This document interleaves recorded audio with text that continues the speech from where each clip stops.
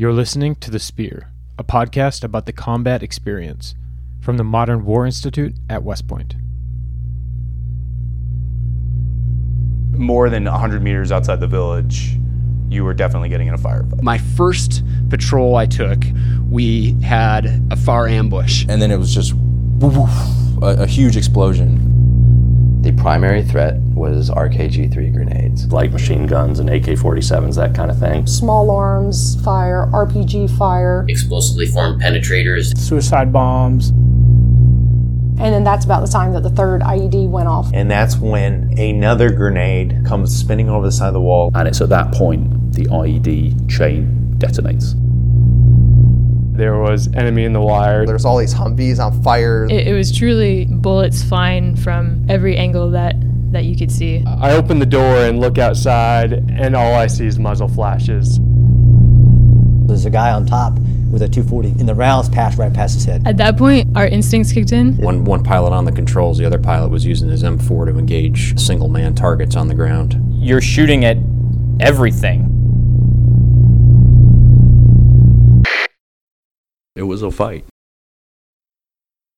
Welcome back to another episode of The Spear. My guest on this episode is a familiar voice for some of our listeners, Ryan Hendrickson. Ryan, thanks for joining us again on The Spear. I really appreciate it. Thank you for having me. So we talked about 2 years ago. You were a Special Forces NCO, and you shared two stories with listeners on The Spear. You have since retired, and you wrote a book, which I had the privilege to read and really enjoyed. And I realized, this guy has way more than two stories. We've got to get him back on The Spear. So I reached out. You were kind enough to say yes and agree to come back on. So thank you very much. Yeah, I really appreciate you guys having me on. I love this podcast, and it's for all the listeners out there. You get a lot of experiences that come onto this one. So I mentioned we've had you on The Spear before. You shared two stories. The first of those was a story from 2010 when you stepped on an IED. You shared the story of that incident, and you talked about your recovery and your fight to save your leg, but then also to stay in the Army, to stay on active duty, and ultimately to get back to a team, which you did. The second story was from 2016, several years later. But when I was reading the book, there's a 2012 deployment. It was your first deployment back to Afghanistan after kind of going through this long rehab and recovery process. There are kind of three, I think, separate stories that I'd like to talk about in this episode. But first, can you describe, I believe you stepped on the IED September 12th, 2010.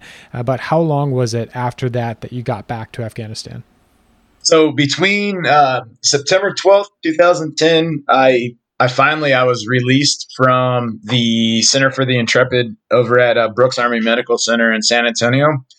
In November of 2011, my company had deployed to Afghanistan in February of 2012, and I really wanted to be on that deployment. And my sergeant major, who when he came and visited me in the hospital, told me that if I could get cleared for deployment, then he would send me back back to Afghanistan, which is basically what drove me through my rehab process like it did.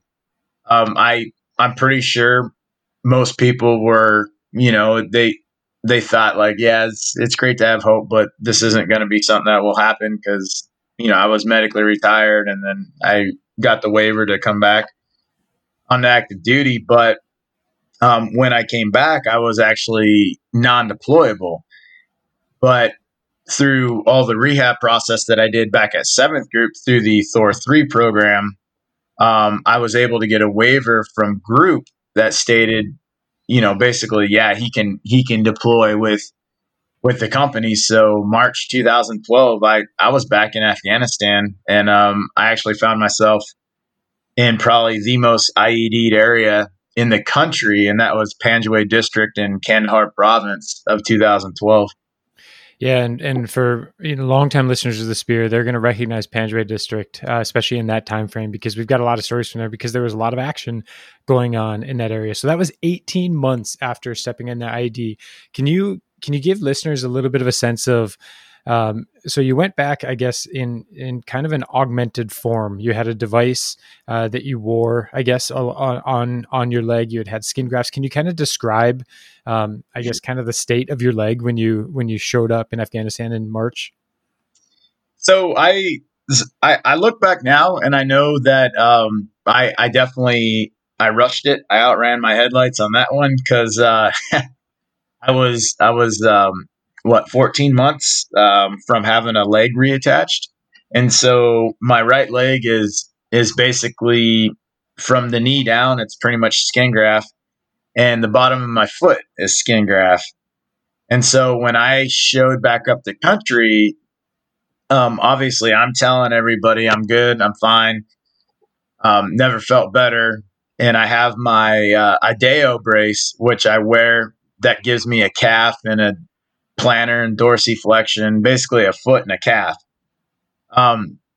But yeah, the skin grafts are still new, and it's easy to rub them raw, a little bit of friction, but I had to prove that, Taliban didn't beat me. I had to go back. This IDEO brace that you described, I'm kind of picturing almost like a carbon fiber splint that attaches to your leg. Is that essentially what it was? Yes. So basically, when I first stepped on the IED, I was classified as a below the knee amputee. Then I went through this new process about it, limb salvage, and so before then, I was one of the in the beginning, the first, I don't want to call them test subjects, but patients for this new limb salvage program. And before that, it was pretty much any, damages that were a quarter of what I had were automatically below the knee amputees. And so they were really trying to branch out from that because of this new IDEO brace. And the IDEO brace is carbon fiber, and it clamps around right below my knee. And it's basically it's a foot, and then there's two carbon fiber rods that give me my calf, if that kind of makes any sense. Yeah. And did you feel, so at this point, did you feel like you were, back to 100% in terms of physical capability, or, presumably probably not? Where were you on that? You felt like you were capable of being in Afghanistan and doing the job. But how sort of degraded did you feel like your performance was? So, yeah, the pain was ridiculous, and having to put on the show for my team, without limping around or anything like that. That, I did. I think the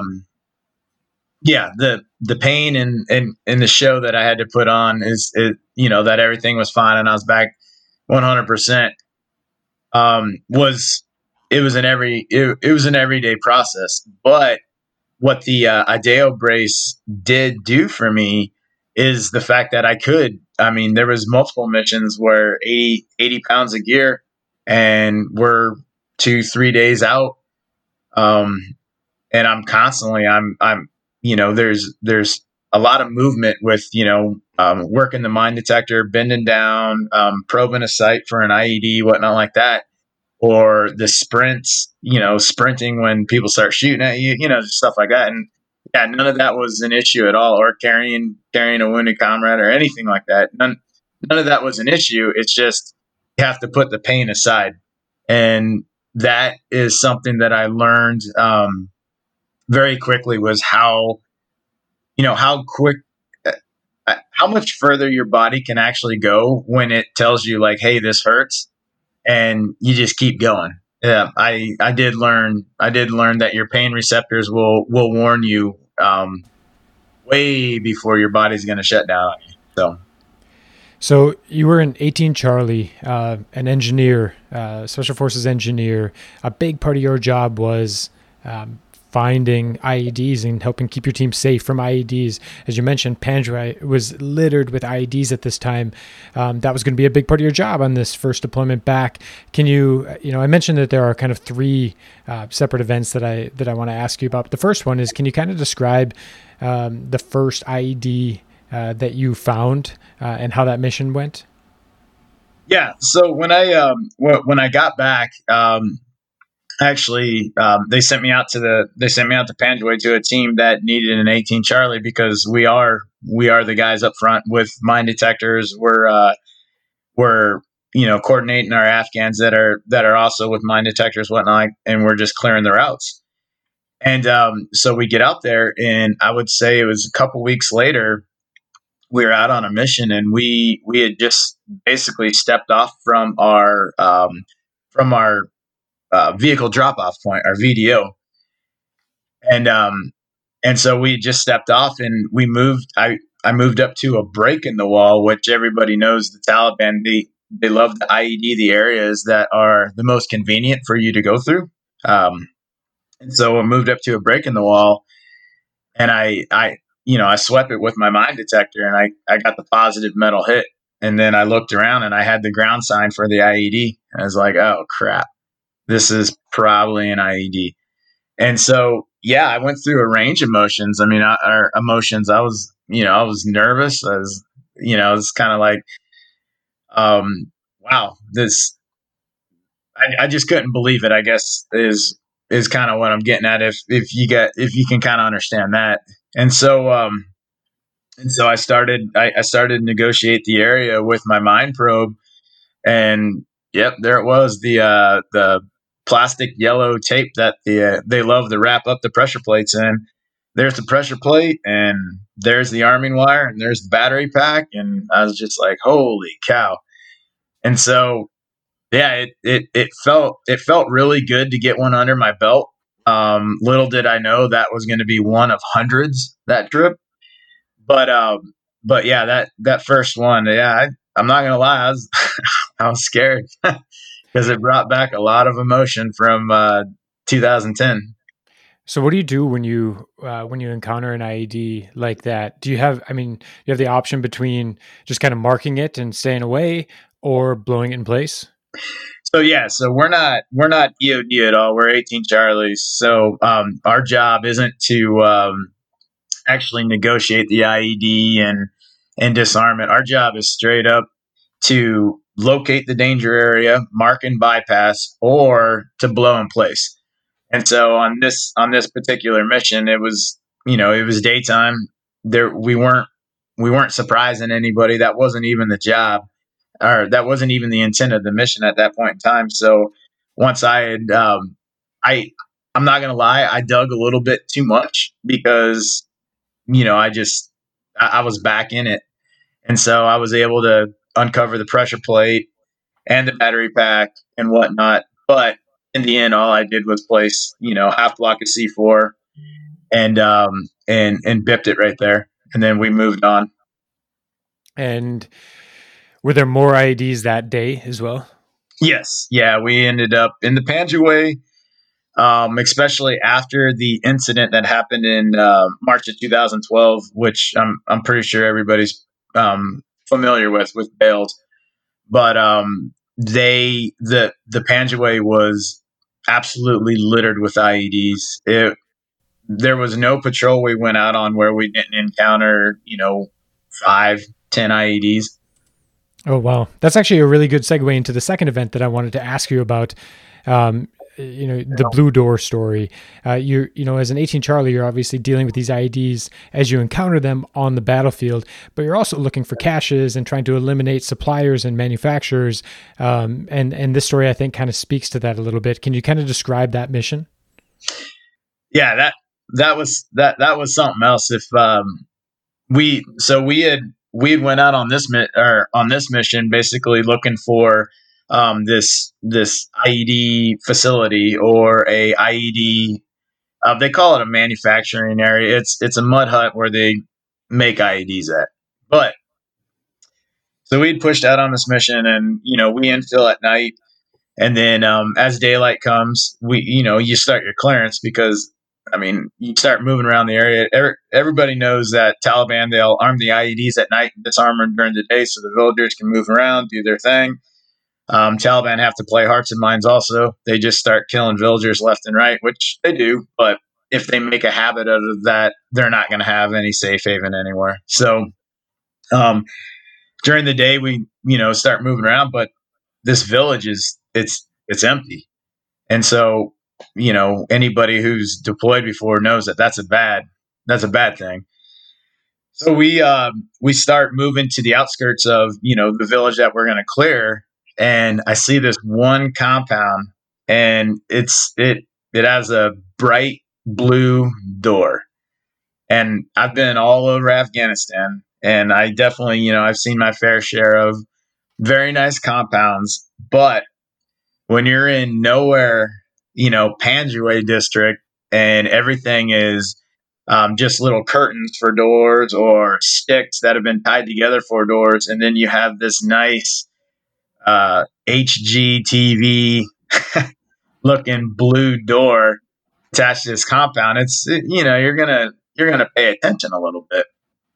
So we obviously zeroed in on it. Security is always primary and whatnot, and I push out with a couple of the Afghans that have mine detectors also, and we start moving towards this compound, and then we start getting all the ground sign and the IED litter, like the yellow Pakistani det cord pieces, little tiny pieces, arming wire pieces, just very sloppy job at cleaning up around them. It was so sloppy that it made me feel like we're getting sucked into an ambush or an HBID, houseborne IED, something like that. It didn't feel right, if that kind of makes sense. And so we start getting closer, and I'm trying to figure out, hey, how are we going to negotiate this door, because it could have a tripwire on it or whatnot. And so I'm through the interpreter, I'm talking to one of the Afghan special forces guys. I was like, yeah, we need to get in here, but I'm worried about the house being booby trapped. And he says something to one of his guys, and the guy gets a running start, and just Chuck Norris kicks the door down. Wow. I was like, you've got to be kidding me. Both feet, flies through the door. Door's wide open. He comes out, big grin on his face, IED material everywhere. Like, holy cow. That inside the compound. Yeah. Yeah. That wasn't exactly the way I thought we were going to breach, but okay. And when you say IED material everywhere, what kind of material? So there was the yellow palm oil jugs that everybody knows they like to use, pressure plates, battery packs. There was HME already in the jugs, and explosives. Yes, yep, homemade explosives already in the jugs, and then just the different items that they use to actually dry the homemade explosives and the fertilizer and stuff like that.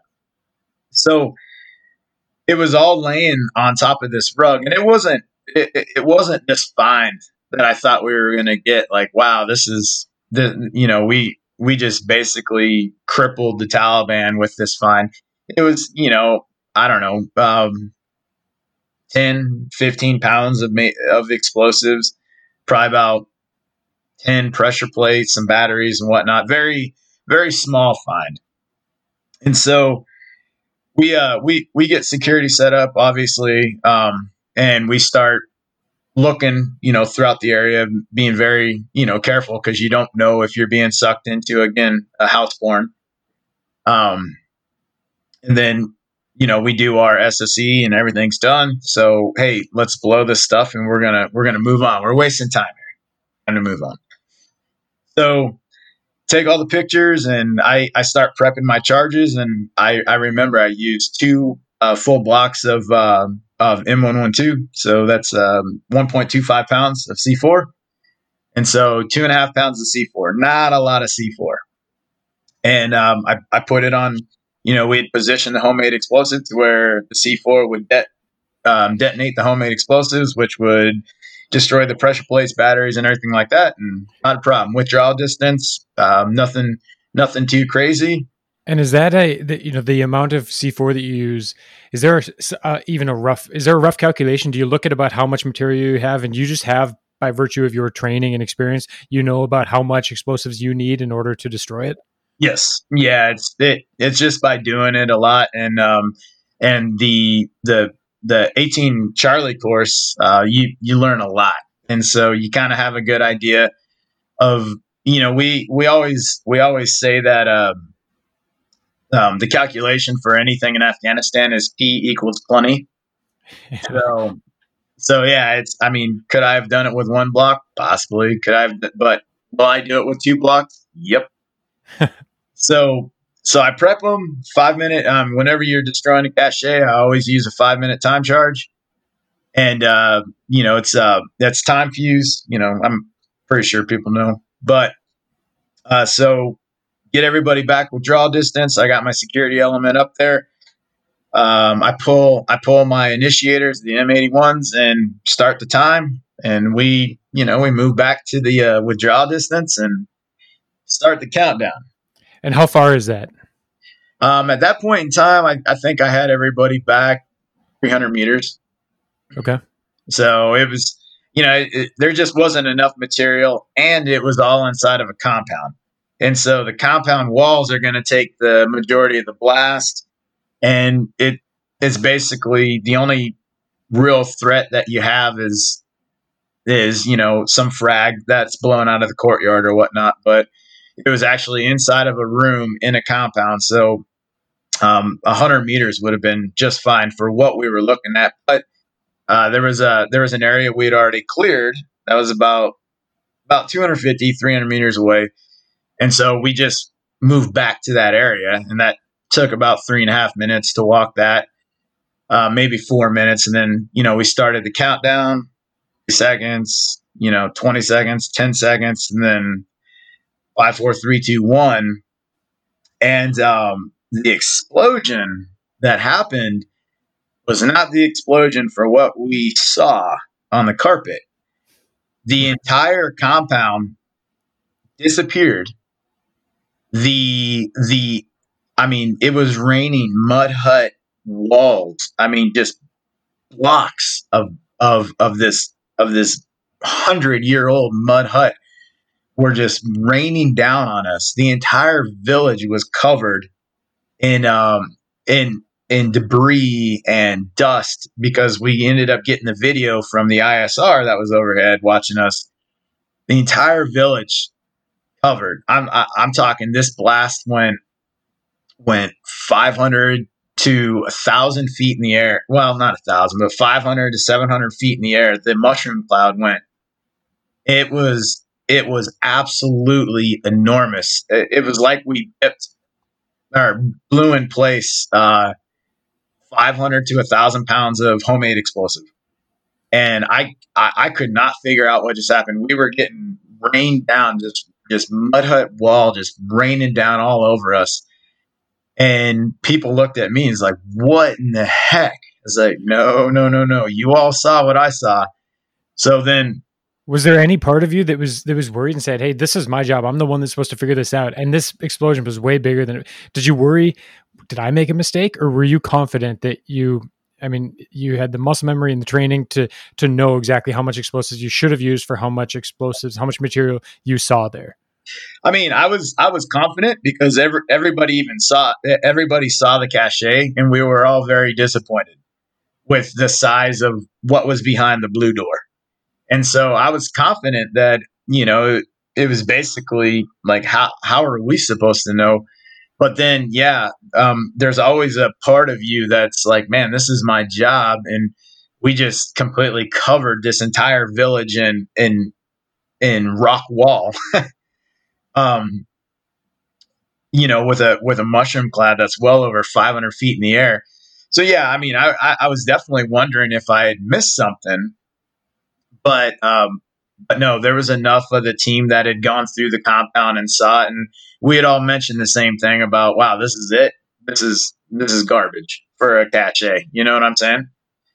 And so I wasn't completely worried. I was second guessing myself. Yeah, did I miss something?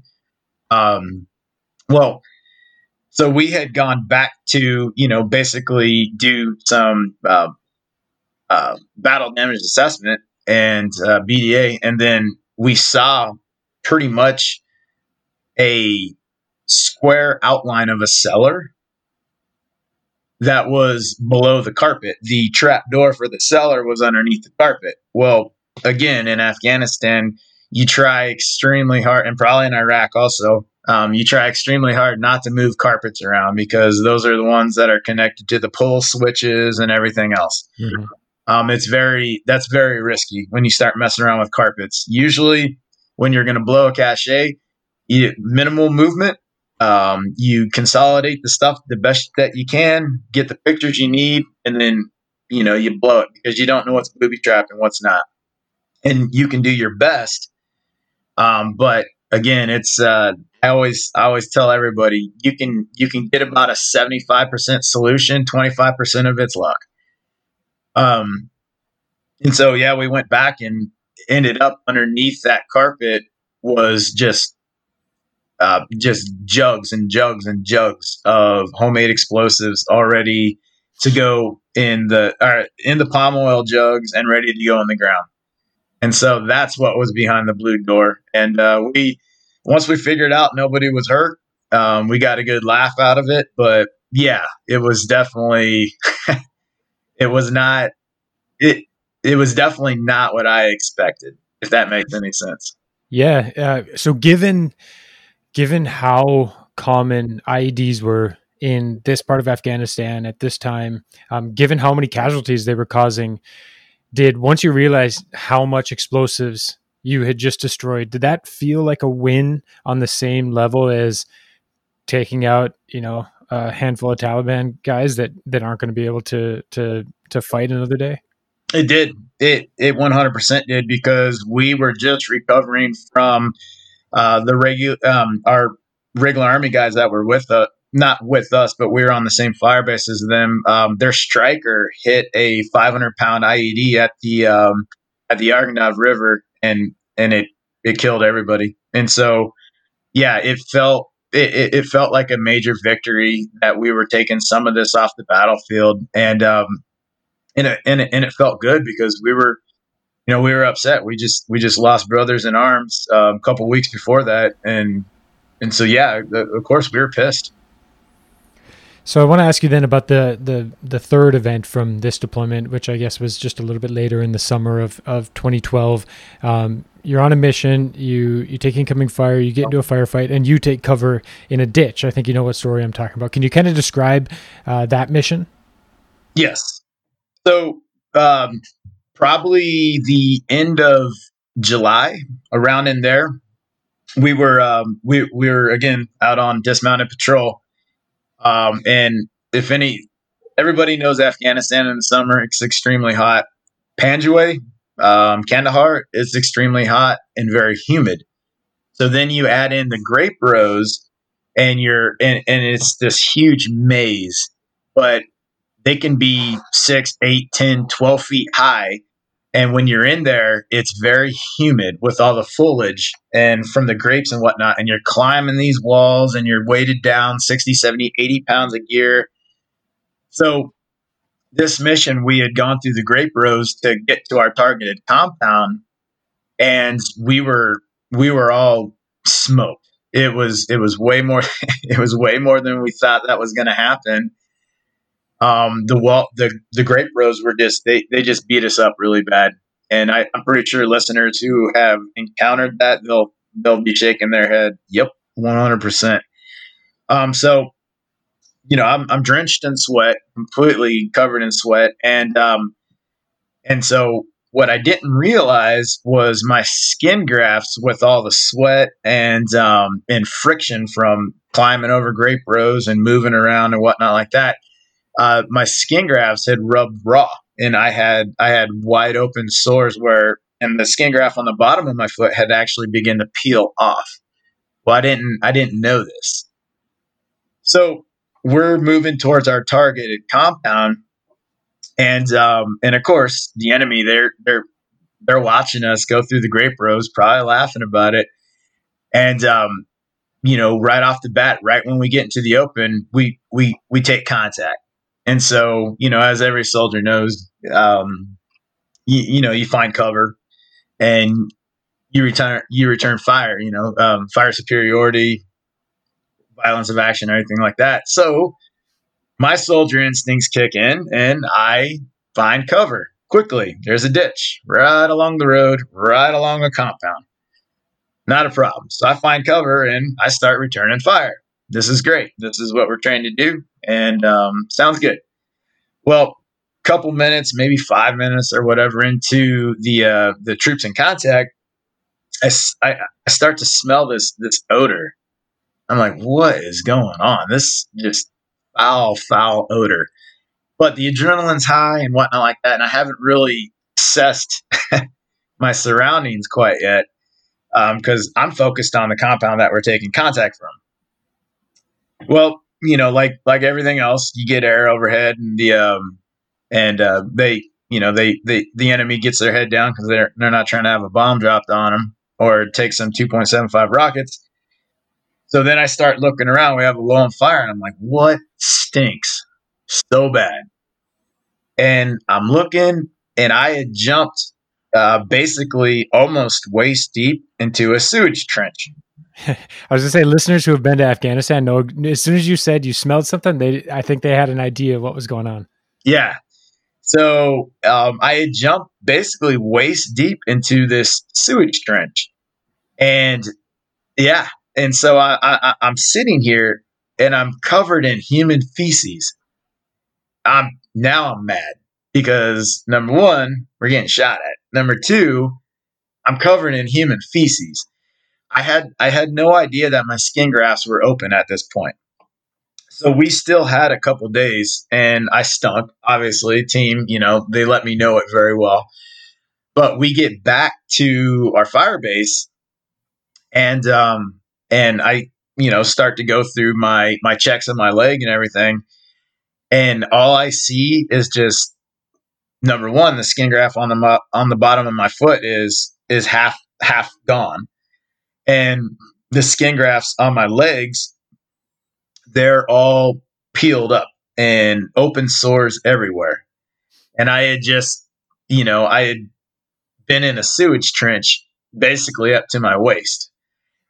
So that brought up a lot of concerns right there. Yeah. About infection, presumably. Is that something that you had been told ahead of? Did doctors tell you, hey, we know you're going back to Afghanistan. This is what you really need to be looking out for. Are the grafts holding? And if not, are they at risk of infection?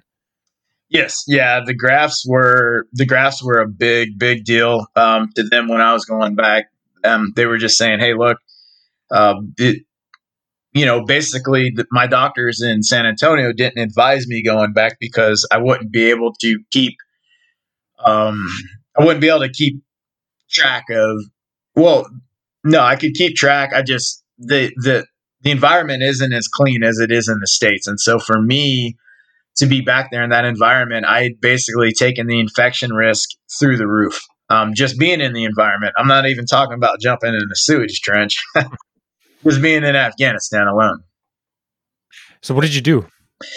So basically, after that had happened, I had to tell somebody. So I told our medic and our 18 Delta, and he automatically said, hey, we need to get you to CAF.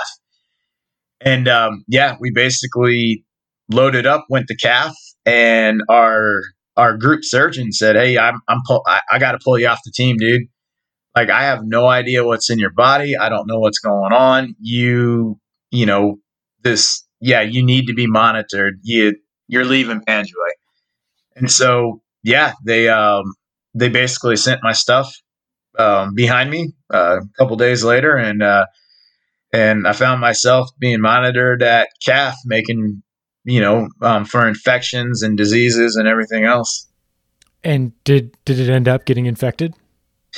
No. So that's what's kind of crazy. Kind of, I don't know, makes me wonder if I'm kind of Wolverine or whatnot. But yeah, there was I didn't get any infection at all, and so basically the decision got made, or the decision was put out there. Hey, we're not sure if you need to deploy back to the States because of your leg. I knew that if I was sent back to the States, I was probably never going to deploy again as a Green Beret ever again. Because basically everybody who was saying it was really dumb idea for me to go back to Afghanistan would have been proven right, and I would have got stuck at a desk job until I was able to retire, or they would have been able to revoke my waiver to continue on active duty and medically retired me at that point. So I fought very hard to stay in Afghanistan, anything I could do. And what I ended up being was I ended up working, resupplying all the teams that were out in the field. And so, yeah, it wasn't what I wanted to do. And it was a huge knock to my ego. But at that point in time, my survivability as a Green Beret was in jeopardy. And so I had to be, you know, the old saying, like, if you always got to be busy, always find work. And so I found that work, loading aircraft that were sending supplies out to the teams, and I would make sure that they were getting all the good stuff. So people like, yeah, this Ryan Hendrickson's really hooking us up. You know what I'm saying? Just trying to make myself useful, so I didn't find myself on a C-17 back home and then quickly shelved. Sure. Yeah. So, you know, I wanted to ask you about these three events from this particular deployment because I think they lend themselves to some pretty interesting discussions. You know, first, when you were laid up in the hospital, you were going through the rehab and the recovery. You wanted to get back into the fight, but you had a very specific sort of target on the wall, which was getting back to your unit that was deploying to Afghanistan again. When you finally did that, did you run into any opposition or any skepticism? So actually, when I first got back to Afghanistan, my biggest issue that I ran into was they reassigned me back to the team that I had been blown up on. And so the problem with that is everybody saw my leg and everybody knew that I was done. My time on active duty was over. I will never deploy again. It just wasn't going to happen because of the trauma.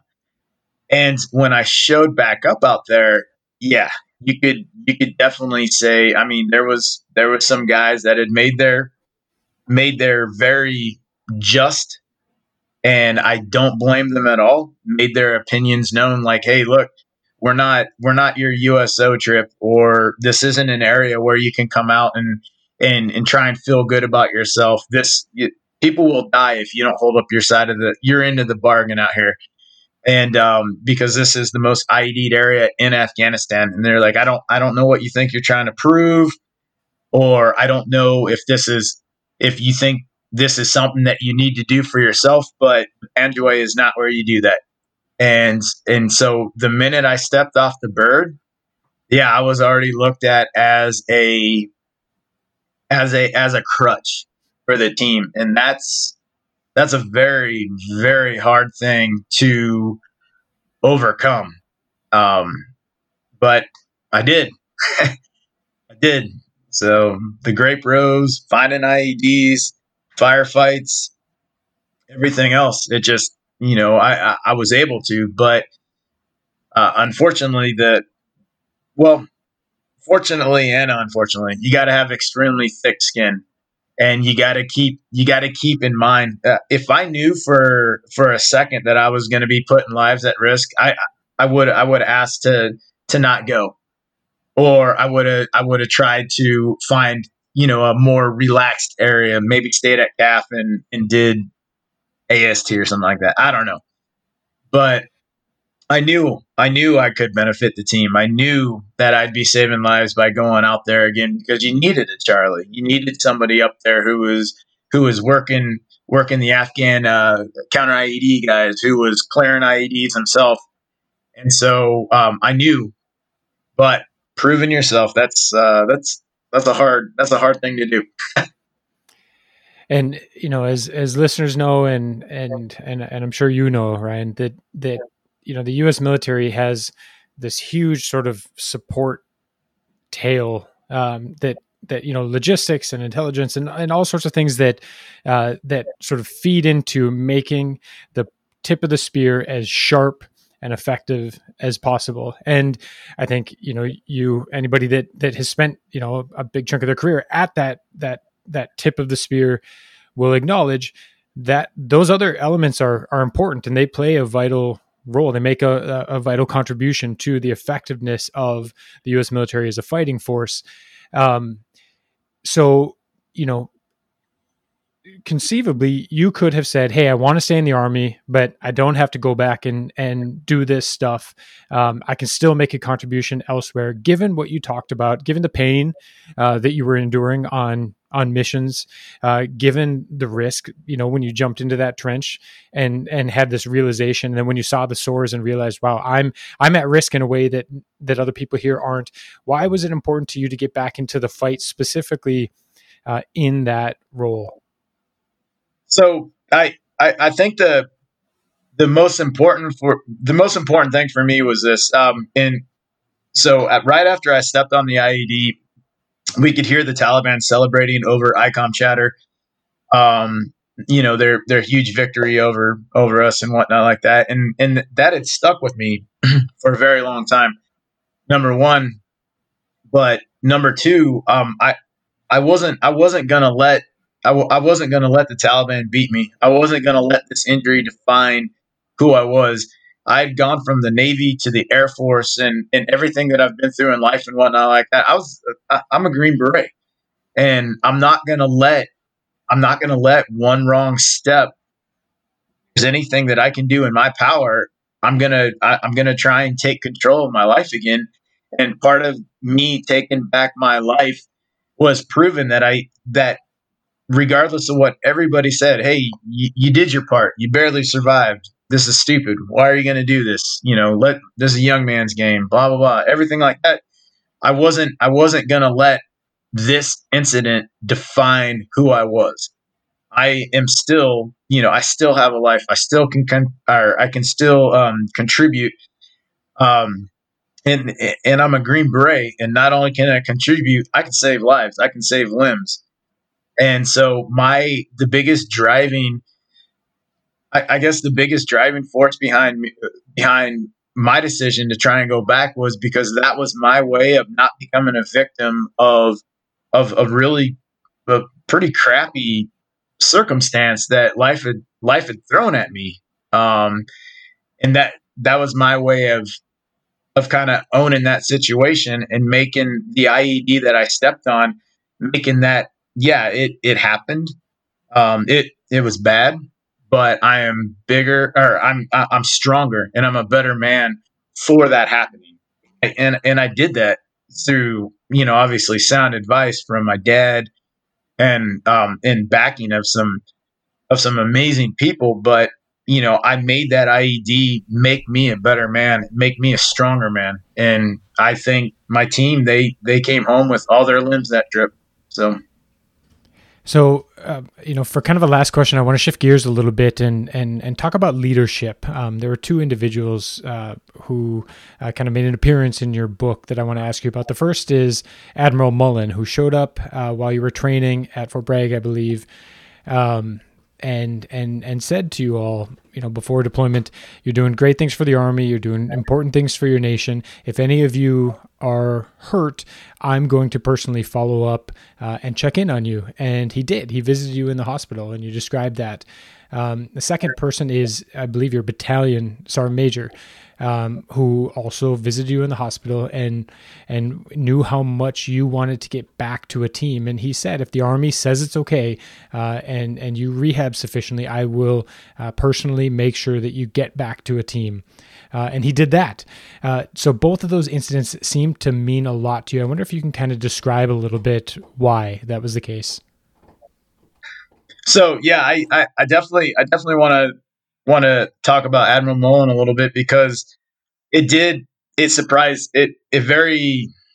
was a huge surprise to me, because when he did step off the bird and he was coming out, we were getting ready for the surge, and he came out and he said what he said. Most people thought is, well, yeah, sure you will, or whatnot. But the thing that impressed me the most when he came into my hospital room was the most senior leader, as the chairman, Joint Chief of Staff. He did what he said he was going to do, and I honestly I couldn't believe it, because we had the surge going on at the time. We were at a stalemate with the Taliban. He's got a million other things, he has a million other things going on. And he took time to come and see, Staff Sergeant Ryan Hendrickson and everybody else. And there was a lot of guys that got hit. I'm pretty sure everyone's tracking, but he took the time to come and see us. 2010, there was a lot of soldiers got wounded. And he did what he said he was going to do. Well, then fast forward to retired Command Sergeant Major Ruri. He told me, and it could have been feel-good words. It could have been something that you're saying to a guy who's doped up on methadone and everything else you can imagine. Right after he got hit, of course you're going to say that, like, yeah, you got it, man. If you find yourself, yeah, I'll send you back to Afghanistan. Those are all feel good words, but the fact of the matter is against, people were saying like, hey, is Hendrickson ready to go? And Sergeant Major Ruri said, hey, I was told by the Thor 3 staff about the people who actually put people in the return to fight program and whatnot like that he's good to go. I told him he would redeploy. I need an 18 Charlie in the Panjwai. He's redeploying. And until he can't hold up his side of the bargain, he's going to be on your team. Let me know how he does, because I think he's going to be just fine. And again, he wouldn't have sent me out there if he thought I was going to put a team at risk. But he did what he said he was going to do. And that's, to me, those two those two situations right there with Admiral Mullen and Command Sergeant Major Ruri, it really made it kind of set the remainder of my military path, with knowing that a man's word or a person's word, when they say they're going to do it, they do it, because it changed my entire life. By them just following through with what they said they were going to do, because no one expected them to. I didn't. Yeah, like I said, it's in reading the book, it was clear how much those two,